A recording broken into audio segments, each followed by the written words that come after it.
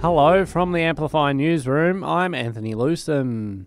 The ACT government has released its new territory plan aimed at increasing housing supply and housing choices for Canberrans.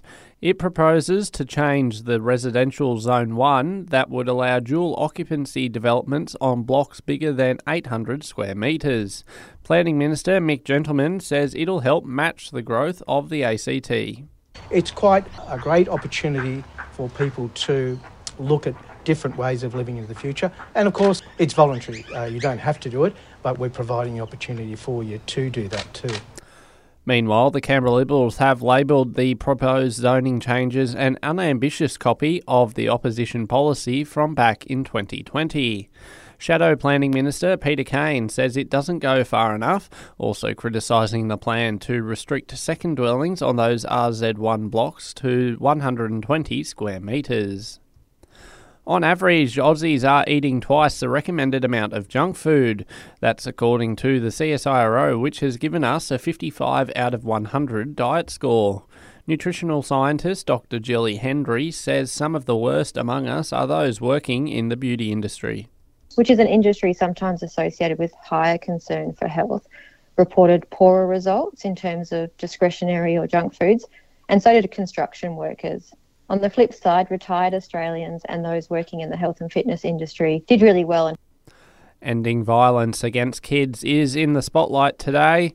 Aussies are encouraged to donate this Alana and Madeline Day to help support kids escaping violence.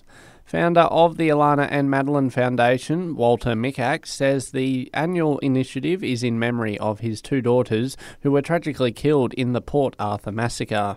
It's incredible they're being remembered after 27 years, even though their lives were so short. So funds raised, we're going to provide vital support for vulnerable children and young people who are escaping violence. The Albanese government has hatched plans to completely ban the import, manufacture and sale of vapes in Australia, other than those prescribed by a doctor. Therapeutic vapes will only be available through pharmacies with prescription and will be refilled by pharmacists. And advertising of e-cigarettes will also be banned, bringing it into line with tobacco. As we expect a warm summer ahead, Royal Lifesaving Australia is urging us to stay swim safe. Here in the ACT, we've recorded 0 drowning deaths in the past year, while nationally 281 people lost their lives in the past 12 months. Lead researcher Dr. Jazz Laws says while we're not near a beach, water safety should be top of mind. ACT, you haven't got many beaches, but you certainly do have rivers. So just reminding people to, where possible, keep water safety top of mind and supervise children in, on or around water. And over in the US today is September 11, marking 22 years since the devastating terrorist attacks, killing nearly 3,000 people.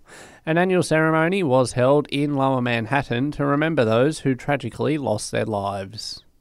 That's the latest in the news for you right now. We'll have another update for you right here later this morning.